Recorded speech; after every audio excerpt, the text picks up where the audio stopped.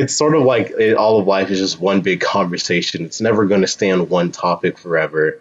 And the more you stay on one topic, the duller and lifeless it gets, until you're eventually forced to move on to the next one. Welcome to Ready, Set, Impact. I'm Aaliyah Legg, a rising fourth-year industrial engineering major, and I'm the director of media on TEDx Georgia Tech. And my name is Megumi Gupta. I'm a rising second year and also an industrial engineering major. Here at TEDx Georgia Tech, I'm the director of community, and we're your hosts. TEDx Georgia Tech is an entirely student-run, independent chapter of TEDx here at Georgia Tech with the goal of creating platforms for people to share their ideas with our communities. And we're excited to use this podcast to create another platform to discuss and share new ideas and create an impact. This week we have Uchenna Godwin Ofor joining us to talk about discovering his passions for storytelling. I am personally so fascinated by all the different storytelling mediums there are. There's so many. And I know we're going to talk with Uchenna about animation, but before we talk with him, my personal favorite is writing, specifically novels.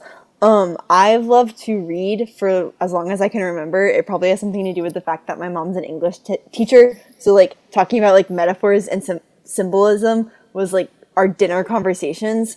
But I especially love that there's so many different genres, and whether it's the crazy fantasy with like magic involved or just like the kind of cheesy romance, realistic fiction, or the ones that are more like historical fiction, more based on true events, people can relate to them and draw meaning and emotion from them.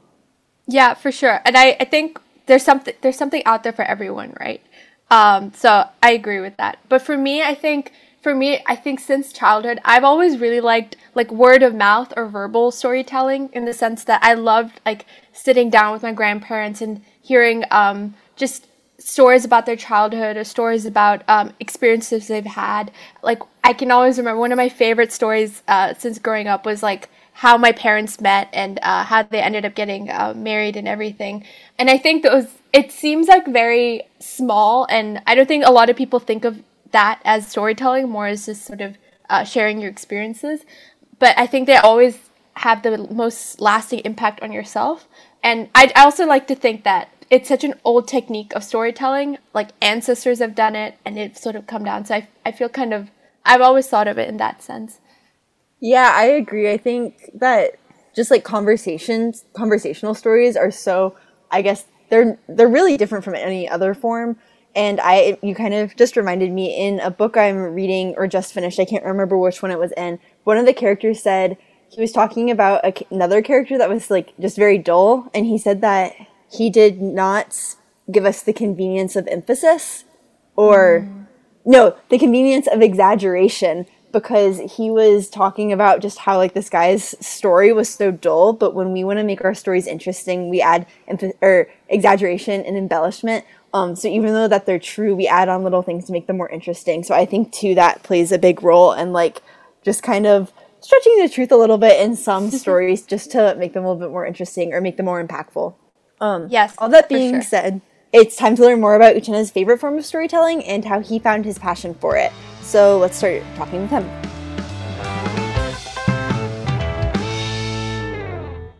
Joining us today is Uchenna Godwin Ofor. He's a rising third-year computational media major at Georgia Tech.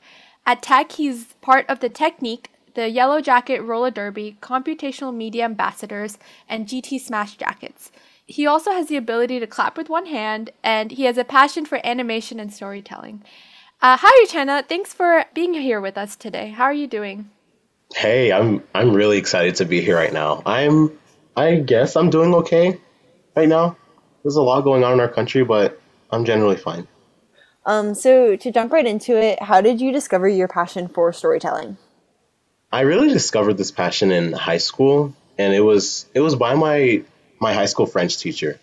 He would, every single class, like rather than starting off with French, he would just start off telling us any story. This could range from him talking about when he was in his own high school, when he was a kid in Kansas, all the way when, say, he just recently came back from traveling in Spain or Italy, talking to people over wine or bread in France. It was, most of the time I thought they were far-fetched, because I wouldn't believe that someone like him would be able to know all these languages and stories. So he proved us wrong and proved me wrong, undoubtedly, by telling us a different one every single day.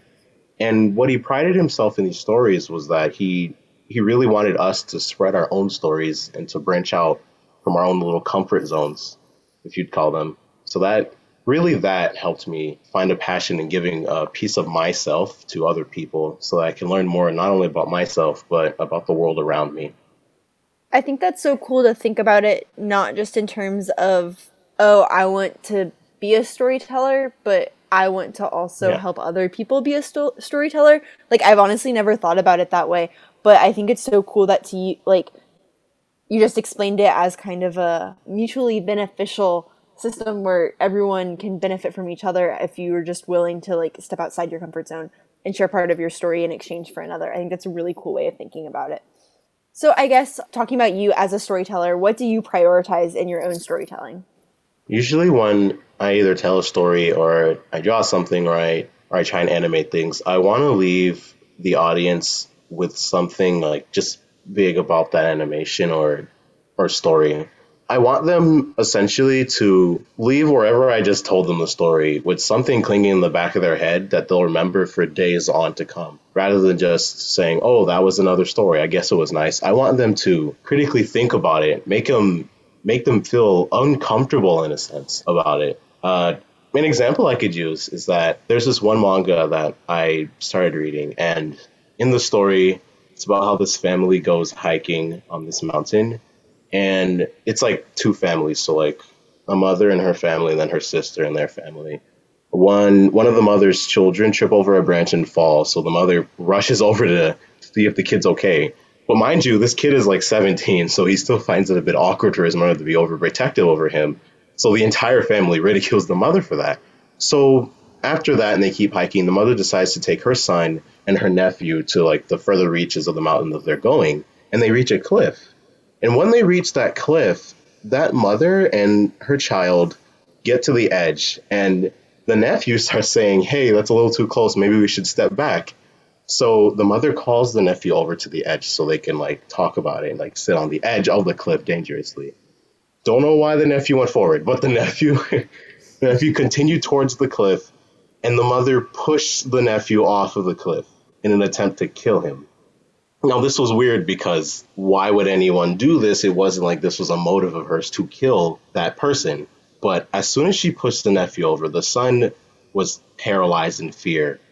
And not at the fact that the mother pushed the nephew over the cliff, but the fact that as soon as she did it, she turned around and looked at her son with an eerie smile.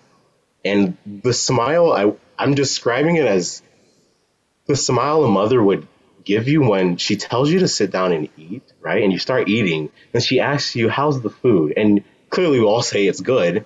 And that mother just looks at you in content, almost as if she was satisfied with what you were doing and knowing that their own child loves their food.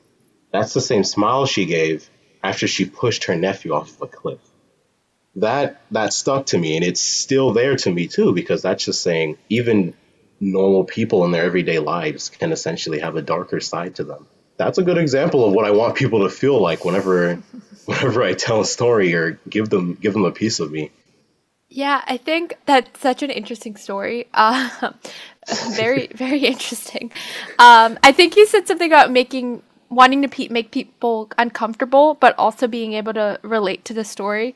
And that's, I think the horror genre, as you said, is like the perfect example of that.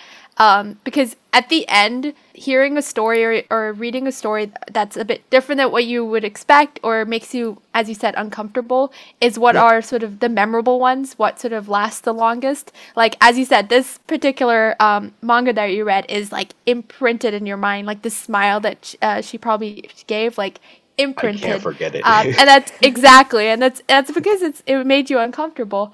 And I think that's in other genres as well, whether that's reading about even just sort of normal non-horror genres. I think when you read about topics that you don't agree with or you're uncomfortable with, it ends up having a bigger impact on you. I think you're right too, because when you're uncomfortable, you're forced more to think about it, and like you said, you're trying to think critically about it. to kind of ask yourself, like, why is this making me uncomfortable? Why am I feeling these emotions? And I think that's something too, obviously with everything going on right now, being able to like be uncomfortable while listening to stories and be able to think about it is like more important than ever. Essentially, it forces you to look into yourself and think about, what about you do you see in that person that you're so scared of? Or what about did you just see actually gives you that feeling? Because there is a reason, like, why we're all scared and terrified of certain things specifically. Yeah, and also I think too, the more you think about it, so you think about it because you're uncomfortable, that also means you're going to remember it a lot more than the things that you were able to just kind of like glaze over because it was easy to read. So even though I'm all for like the cheesy romance stories, like I love cliches, but the stories I go back and recommend to other people, it's not the like, oh, like The boy met girl and rom-coms everyone lived happily ever after. It's like I call them like the domestic thrillers about like the suburban families gone wrong, because those are like, some of them are pretty messed up. So I think it's like Black Mirror. Like Black Mirror has a lot of those. Yeah, And it freaks me out each honestly. time because I can see myself with each one of those characters. Yeah, I read a lot, and one of my favorite authors is Leanne Moriarty, and she wrote Big Little Lies, which became a Hulu miniseries, and it's about like all these families who seem like perfect on the outside, but they have all these like super twisted secrets. And so like, yeah, those stories, like, they definitely make you feel uncomfortable. So I think in any extent, whether it's a novel or a movie, animation, events that are happening like right now in the world around us, as a lot of us tackle like thinking about racism and oppression, I think that being uncomfortable is such an important thing to learn how to handle, and I think it's really great that you've made that a priority in your own storytelling. I think also what ties into sort of expressing that and thinking about how to make the either the listener or the viewer of the story you want to tell. I think one of the biggest probably things are passion, right? Because you really want to, you need to have that sort of drive to think about what you want to say and then put it forward. So Uchenna, what do you think about passion being a perspective in how you tell your stories? I honestly think, in my personal opinion, I think that's the most important part of a story. Like, especially if you're telling it for a reason other than the fact that you just want to talk. Every time, have you ever noticed that people love to either have people talk about them or just love to be congratulated, or have people rebound off of things that they did? Say like they go somewhere on the weekend and they talk about it, and then everyone else is like, oh wow, that's so cool, and they start talking about their own experiences with it. It's sort of, it in a way kind of validates your own experience with that, and it makes it more memorable. And you cherish that memory even more because you get to share it with other people instead of just talking solely to talk. Like every time I talk to a person, I try my best not to do it so I can just pass the time by, or like I'm bored. I want to talk to them in a sense where I want to give an important part of me to them. I don't have to explicitly say, this is so important to me that I have to tell you now. It's going to be like me talking about a hobby, or me talking about what I usually do, or me talking about some things that I think about constantly. And in a story, it's very important for you to have that inside there, like that little piece of you that you want the audience to kind of sift through and find, so they can see how important it is to you, really. Yeah, and I think, as you said, if you don't have that sort of passion or drive, you end up telling stories just for the sake of it, right? So you end up telling stories that really, in the sense that don't matter because they're not saying anything, or their sole purpose is to just be told and nothing else. Yeah, I also think it's really obvious too when there's a lack of passion. Like if something might seem like good, but in like a good story, but then when you see or read or listen to something else that so obviously has been made with like love and passion, that it really just doesn't compare. I think you can be good without it, but to be like great, you need that sense of passion. Honestly, in anything you do, not just in storytelling, but definitely applies. That's just, it makes life worth living, you know? Very true. Exactly. I wanted to ask Uchenna, something that I really wanted to ask you was, so since discovering a love for storytelling, how do you see it affected your own life and your own plans for the future? Did it play into the fact that what your choices were in college, or yeah?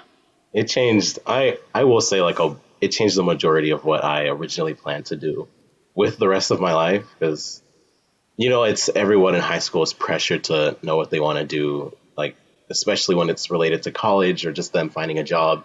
And I honestly had that sort of tunnel vision all while growing up. Like ever since I believe third grade, I wanted to be a surgeon solely because they made a lot of money. And when I was younger, I heard that if you make a lot of money, you can feed your kids and your family and you'll be safe and it's good. You have a house. And I was just thinking, wow, I get a house and I get to protect my family. Let's be a surgeon. So then, but a lot of that changed when I did meet my French teacher. And he did tell me that parts of him when he were younger are definitely still there when he's older, but a lot of who he is now is changed because of these stories. I always thought of the future growing up as just step 1, step 2, step 3, step 4, success and nothing else, just success. And seeing it like that sort of scares me because I never want to be content with just one portion of success in my life. And storytelling helps me one up these successes in my own way. I like to share ideas now that back when I was younger, I would have never said anything. I just would have heard people talk about it, kept it to myself. Now I hear people talk about it. I give my 2 cents about it. And if they give their 2 cents back, I still talk about why I have an opinion on their own 2 cents. It's like a back and forth. And that's what I like, because it kind of represents life itself. It's not going to be some stagnant and static version of your life where you're just stuck in one spot forever. That's not life at all. That's just surviving. And I honestly want to inspire other people to continuously one up their own successes, which forces me to do that as well. It's sort of like all of life is just one big conversation. It's never going to stay on one topic forever. And the more you stay on one topic, the duller and lifeless it gets, until you're eventually forced to move on to the next one. So yeah, storytelling changed a lot about my plans, so much. That's awesome. I think we keep coming, obviously, you didn't even use the word just now, but passion, as we've talked about already, is very obvious in how it's influenced you and that you really value that. And I think that's really awesome. So you're a computational media major. Did your French teacher and your finding this love of storytelling and animation influence that decision? I'm assuming it did. It did. And it didn't influence it in the way you think. It didn't just say, it wasn't like, oh my gosh, I know what I want to do. It's more like it gave me something to ponder for a bit. And it stuck with me for a while until the pieces in my life kind of fit together for me to actually know and act on what my French teacher said all the way back when I was in 11th or 12th grade.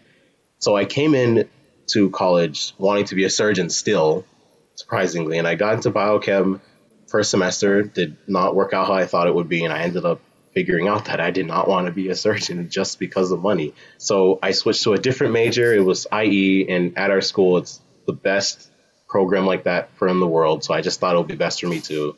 Absolutely made no sense. I don't know why. I made this huge argument with my parents and everything about it. I was dumb. But that upcoming summer, the summer after that, that's when I sat down and I just kept thinking about what I really wanted. So I actually started talking to my French teacher again, and he would tell me over and over again that my life is never going to be one thing forever. My life now is probably going to be worlds apart and different 5 years from now. And I can actually agree with him on that, because 4 years from now, I wouldn't even think I'd be this kind of person who likes talking to all types of people and likes spreading things and drawing and animating. Animating, I never even thought I would get into that as much. But that summer when he was telling me, saying that it wouldn't be the same, and he told me to look deeper into the stories that I'm telling and the stories that I'm listening to and consuming, I thought I could actually put that into everyday terms for me. So I watch a lot of anime. I don't know if I've mentioned that before, but here it is. And in anime, there's loads of different types of stories that are being told, from different cultures and different views of life. So I took my French teacher's words and I literally sat down and I watched my favorite anime and I just looked at it and I was saying, okay, these look nice. The reason that they drew it like this is because they wanted to look nice, right?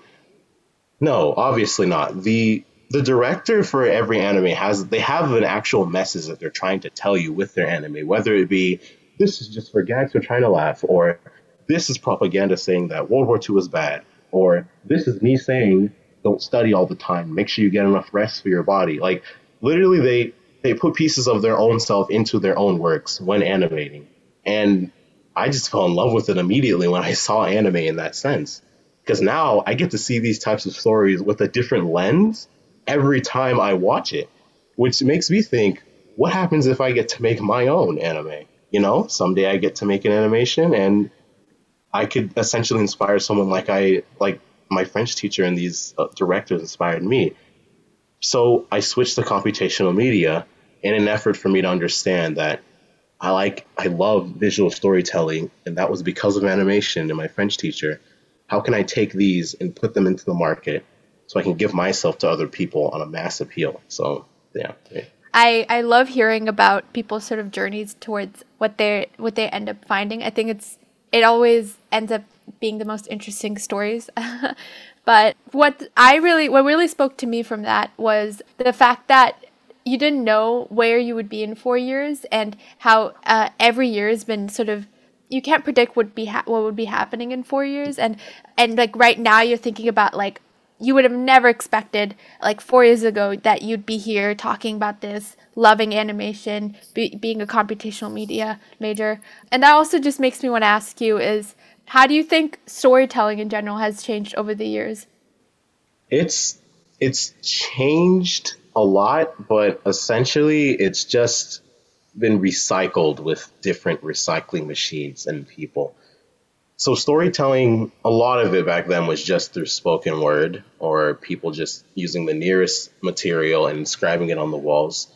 An amazing example is this. I cannot believe I didn't look up this cave name, but there's a cave in France where they found this primitive form of spray paint where people would take like clay, they put their hands on the wall and they put the clay over it. And essentially you could see the markings of their hand on there. And this is similar to what everybody did in school, where you put your hand on a sheet of paper, you doodle around it and you call it a turkey. So they were able to do that all the way back then just to tell their own stories. And there were more than just hands on there too. There were people hunting down, I believe they were bison, I'm not sure. There were people hunting down animals. It showed people gathering crops. It showed people dancing. They drew people dancing on those walls. And one day Pablo Picasso went over there, and when he examined this and looked at it, he said that we've invented nothing. Like all that we have is just a mixture of things that have already been here. And how I say, I'm using air quotes when I say change, because you take one type of storytelling and you put it into what you've been consuming in your own lifetime. And you mix it and you're able to make your own different type of story, despite it just being pieces of something else. So I will say it's just been a whole lot of recycling. If you look deep into it, you can probably see that, wow, this artist was influenced by this person. That's why their geometry and their like the way they draw bodies looks like that. But their line work is nothing like that artist that they looked at. And it's honestly mind-boggling too, because when I'm currently practicing my drawing skills because they really need improvement. And I'm far from being very good at it. And what I found out is that essentially you do have to take inspiration from multiple different artists. Because if you just look at one artist trying to make that style, you're not going to make your own style. What you're going to do is make an imitation of their own style. And what kind of story does that tell? It only tells the story of how you copied someone else's story to try and call it your own, rather than you going out there, getting your feet wet, learning about all these different techniques and making your own personal story that you can feel comfortable with, all while knowing that it's unlike anyone else's out there.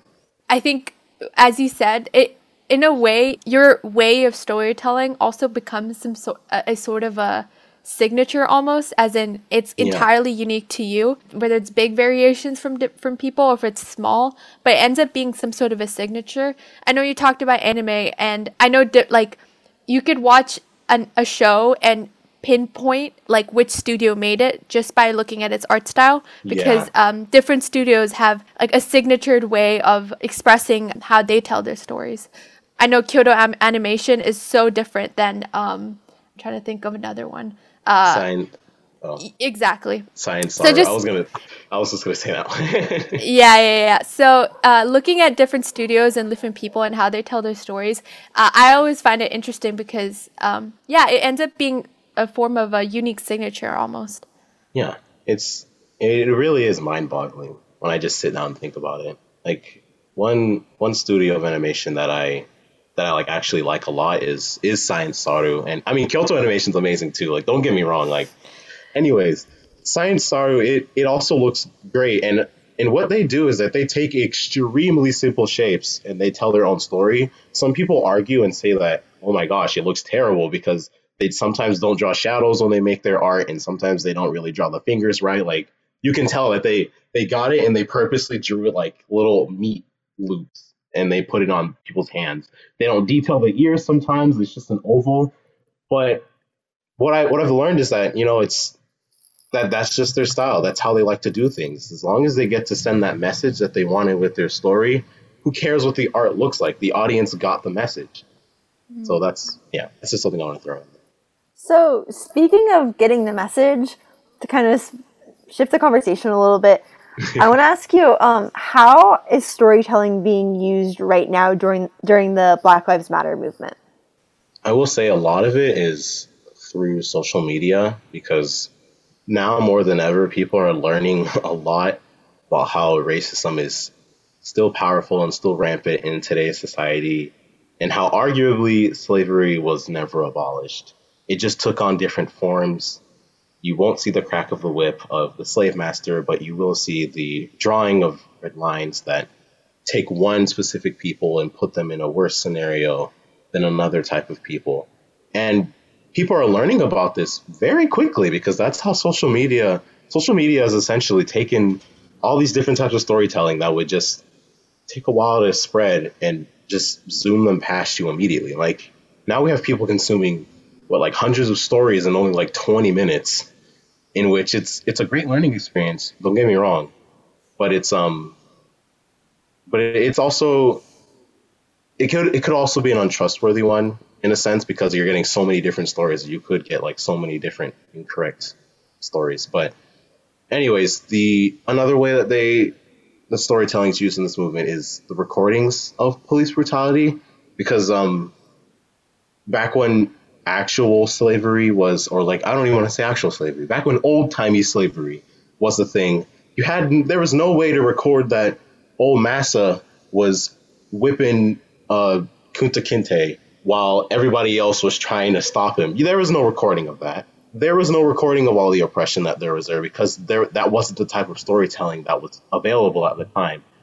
But now we get to see the type of oppression that is still rampant to today, and no one is clear from it. Sure, you could turn off cameras. Sure, you could stop people from doing things. But essentially, if you have the truth and it's hidden, it's never deleted. It's only underground. And eventually it will come up. I feel like that's what a lot of this movement is. A lot of this movement is all of this pent up anger and frustration and ignorance just coming up to the top, where everybody gets to understand what's going on and they get to unlearn these things that they've been told. Today is Juneteenth.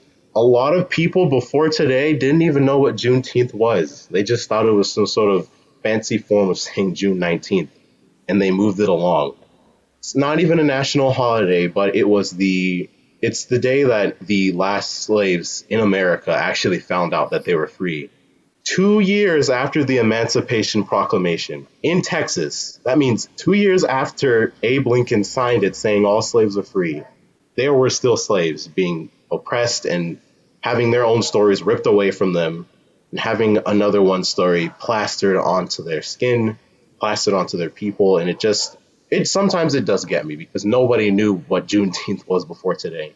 But because of the advent of social media, because of how fast this movement is going, because of how widespread these stories are, people are beginning to know.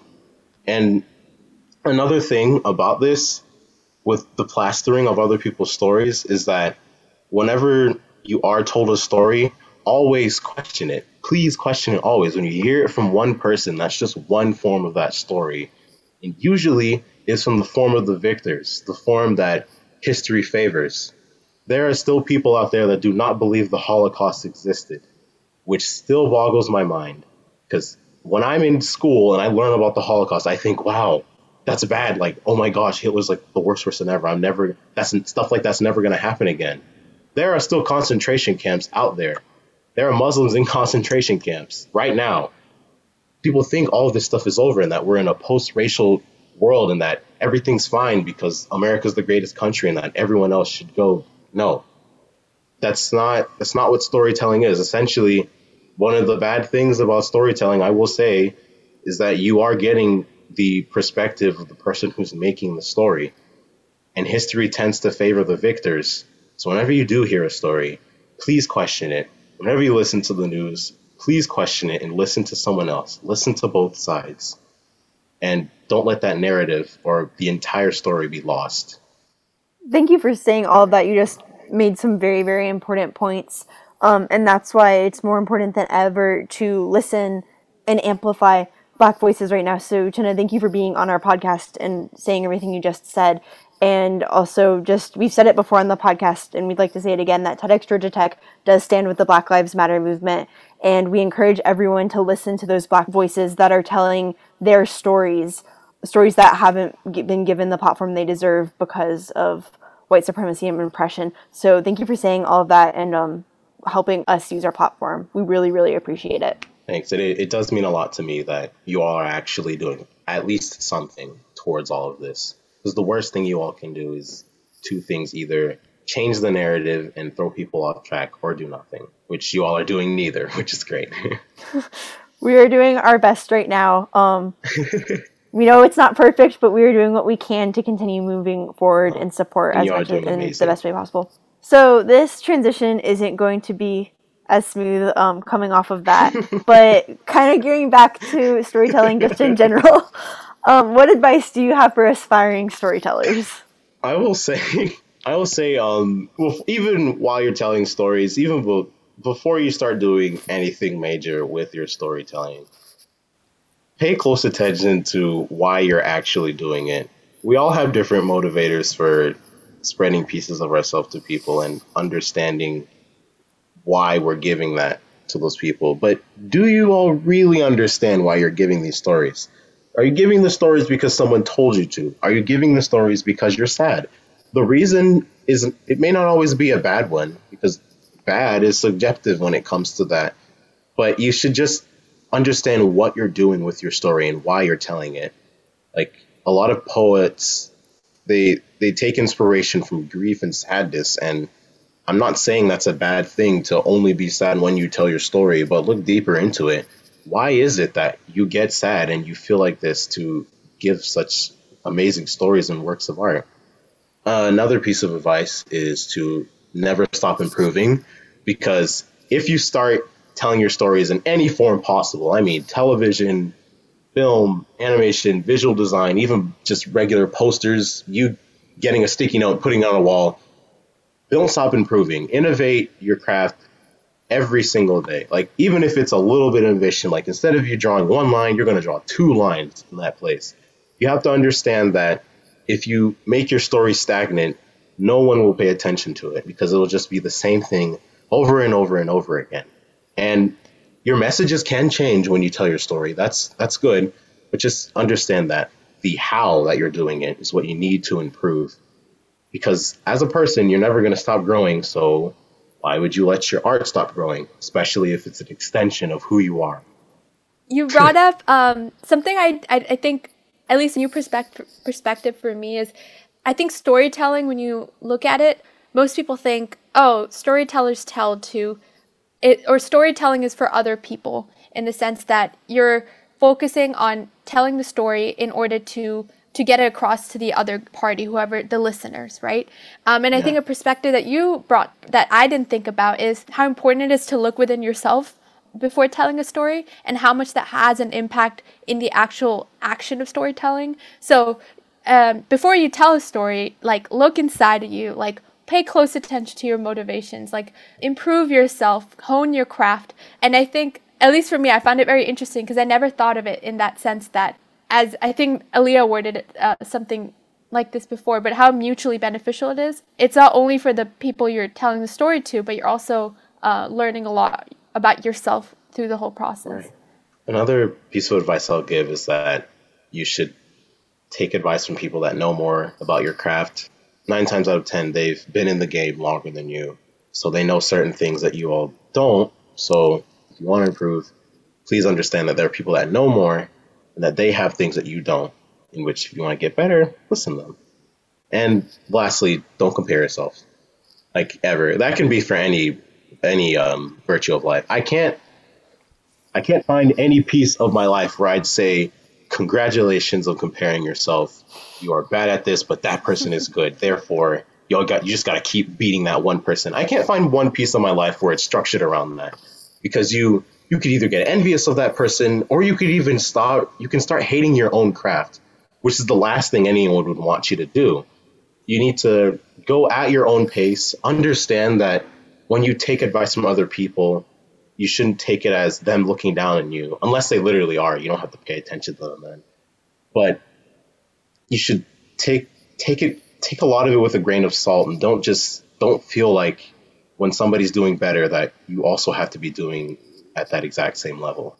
One of my favorite quotes of all time, I heard it from another podcast host, and they were quoting someone else, so there's no way I'm going to be able to give credit, but it was, comparison is an act of violence against yourself.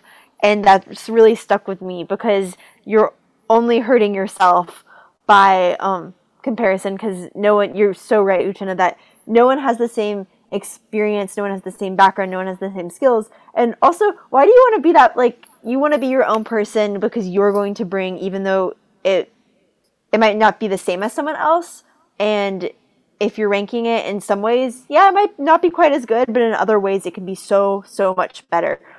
So I agree that is such a good piece of advice in all aspects of life as well, especially in storytelling. I was also wondering, I mean, you said you're an animator, right? Or at least beginning the life as an animator. Yeah. So do you also have advice for aspiring animators? Yes. The number one thing I will tell you right now, and like not a lot of people, I mean, people know this, but a lot of people that start getting into it do not know this. You need to go in and fail as much as possible. Like, you need to go, if you make some like perfect straight lines, you need to look for that one little crookedness in that line and understand why you did that. You need to essentially make as many mistakes as possible, because you get to learn how to improve when you look at and see what's wrong in that picture there. Rather than making something and thinking that it's the best thing in the world and that you never need to improve, is essentially selling yourself short, and you are doing something bad to your own craft. If you don't look at it in like in a critical way, you won't be able to improve ever. So make as many mistakes as possible, because you learn from those in order to get better. And as for the industry, animation is it's a team thing. So even when people say freelance animation, they always have someone else. They have another person there that either to get sound from, or to get inspiration from, or some other person that's funding them. It's a team process. It's a whole clock, and you are just one cog in that little clock. Not like The Incredibles, like all of them mesh together. But you need to, if you want to get into the industry, know exactly what position you want to get in that studio, and you have to have like a good portfolio for it. So, for example, if you want to be a storyboard artist at, say, DreamWorks, you need to understand, okay, what about the storyboard are you going to do? Are you going to be working on the setting? Because then you need to have a whole lot of wide shots where you can have, say, like my bedroom here, or you can have trees outside, or you can have references to a canyon if you're working on a show where they're taking place in a desert. You need to know exactly what you want to work at, and then you just go up from there, because nobody ever gets into the industry and says, I'm a director, I want to work as a director, hire me as a director. Because directors even started at somewhere small and specific where they worked up so that they're able to get their stories out there. Yeah, for sure. I honestly, not an aspiring animator, I think that's great advice for honestly anyone, sort of sitting down with yourself and having a conversation with yourself about what you would like, essentially, and just striving and trying your best to achieve that in the sense. I think to sort of, from the whole conversation we've had, you've definitely, I think, are one of the most inspiring people, because you've definitely found your way through sort of the murkiness of uncertainty, in the sense that you've searched and found your passions and your hobbies, whether that's through your major or through your hobbies, or just overall what you've done. And that's, for me at least, very inspiring. So I was wanting to ask you what you had advice for others who are also sort of in the murkiness right now, trying to find their passions, or even just a new hobby. Now, even speaking of that murkiness, like, I may know a lot of what I want right now, but even at that, I could possibly want something tomorrow. It's never going to be one set straight thing for a lot of people. And I found a lot of what I like, but there are some days where I feel like that, hey, maybe something's missing from here and that I'm just not looking around enough, or hey, maybe I need to go look at these other things. And to some people, that those may seem like distractions, but you should actually look into it and understand that you have your entire life to understand what you are truly passionate about and understand what kind of hobbies you want to take on. And it's going to take a long time. If you've tried every single sport at your school in an attempt to know that, try every single sport and be okay with making mistakes again, because you can learn to improve on them. But at the same time, also know that it is okay if you don't like any of them. You know, it's like a long tug of war that you'll be having with yourself for a very long time, because there's so much out there to do. And each person as an individual is so much different from everybody else. So also don't look at someone else and think that just because they're good at doing that maybe you can also be good at that as well, if that makes sense. I don't know if I worded that correctly, but I just understand that when you're finding something that you're passionate about, you should understand that it is about you and you only. Like, regardless of what anyone else is saying, regardless of what anyone else around you is doing, finding passion is about finding yourself, and only you can define what that really is, which is why it takes a long time. And it's never too late to try something new. Like, even if you're 60 years old and you want to try out Pilates, you go for it, fam. You get them. Go get them. I think that's really good advice. I know I've definitely been hesitant to try out different hobbies just because, like, not from fear of, like, not liking them, or I honestly, like, consider myself someone that doesn't, like, care that much what other people think, but then I find myself, like, oh, if I'm going to tell someone this, like, are they going to think it's, like, weird or dorky? Like, I love scrapbooking, and I'm very proud of it, but every now and then I'll mention it to someone, and I'm like, oh, are they going to think I'm, like, such a, like, 70-year-old grandma because I love scrapbooking? But, like, no, I like it, I bring joy from it, and anyone else, like, that doesn't think that, like, I could not care less. Exactly, because they're not living your passion, you are. Yeah, I don't care if you don't like scrapbooking. Like, it's not, I admit, it's definitely not for everyone. But, and I think, too, that hobbies, like, people need to remember, and passions just in general, not just, like, the little hobbies, but passions and careers, they need to be for you, not for someone else. Yeah. So I think that was really good advice. Yeah, I think for my big takeaway was definitely not being afraid to try something out for the first time, because it sounds very simple to say, but that's essentially how you find your hobbies, or how you find your new passions. If you don't try something out, then you're not going to find it. And I like the example where you said that if you haven't, like, ask yourself, have you tried every sport in your school? Like, don't leave a stone unturned. Like, even if you have one sport left, like, try it out. Sure, you haven't liked the last 5, but there's still a chance that you'll like the 6th one. I like that a lot because it's hard, I think, trying things out for the first time and turning out to not like them. But I think having the resilience to keep trying, you'll, by chance end up finding something. So for me, that was a really good advice that I definitely took away. And also, like, worst case scenario, you hate it. Like, exactly. and you, like, lost an hour of your life or whatever. Like, I tried a Zumba class. Another thing I was kind of worried people would be like, oh my gosh, are you like a 7-year-old woman? Maybe I kind of am, like, at heart, but, so me and my friend went and tried it, and I was like, you know what, worst case, I've wasted, like, an hour total, like, walking to the CRC and back, and even then I would have still gotten, like, a little bit of exercise, but I really, like, ended up liking it. So even if you're scared to try something, kind of ask yourself, like, okay, well, even if I don't like it, like, what am I really losing? Yeah, and it's better to know like what you don't like rather than what exactly you like, because now you're just getting closer to what you can actually like. So it's, it's not all lost. That's so true. So I think that's a great motivational note to end this conversation on. So I just want to say thank you, Jenna, for joining us. I think you gave thank you for sharing your stories with us and your advice. We really appreciate it. Thank you all for hosting this. Like, this is amazing. Thank you. Our favorite part is obviously talking with our guests, so we really appreciate you being on. Thank you.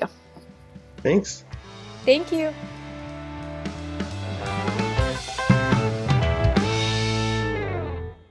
So to wrap up this episode about storytelling, we want to share some recommendations with y'all from Black storytellers. So this first recommendation is a book I read about a year ago. It is called The Hate U Give by Angie Thomas. It is also a movie, so if reading's not your thing, I also recommend the movie. It is the story of a Black girl who, her best friend, she is with him when he is killed by a cop after being pulled over, and it's that story and all of the aftermath, and it is an incredibly powerful read or watch from the movie, and I highly recommend it. I would like to recommend a book called Americana by Chimamanda Ngozi Adichie, and it's told in the perspective of a young Nigerian woman named Ifemelu, and she immigrates to the United States to attend university, and on its basis, the whole novel's a love story between her and her high school classmate, Obinize, who immigrates to the UK.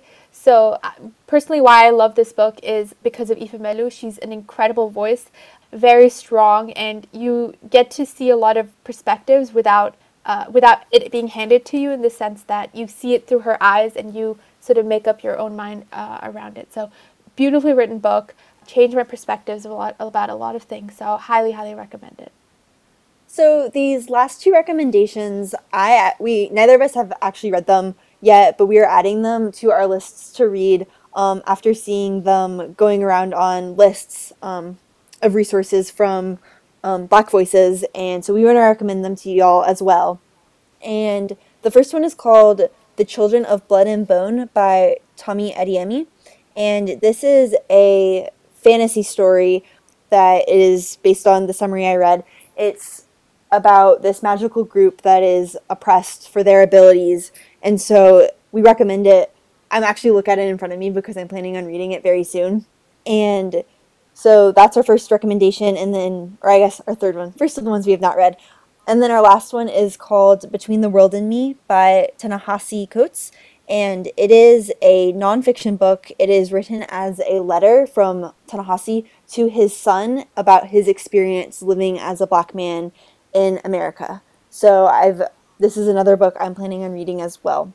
And so we encourage y'all to check out these recommendations as well as other recommendations, because I know that there are a million of those going around social media right now, so that we can continue listening to Black Voices to educate ourselves, because education is the first step to action, tangible action, so that we can make change to make the world a better place.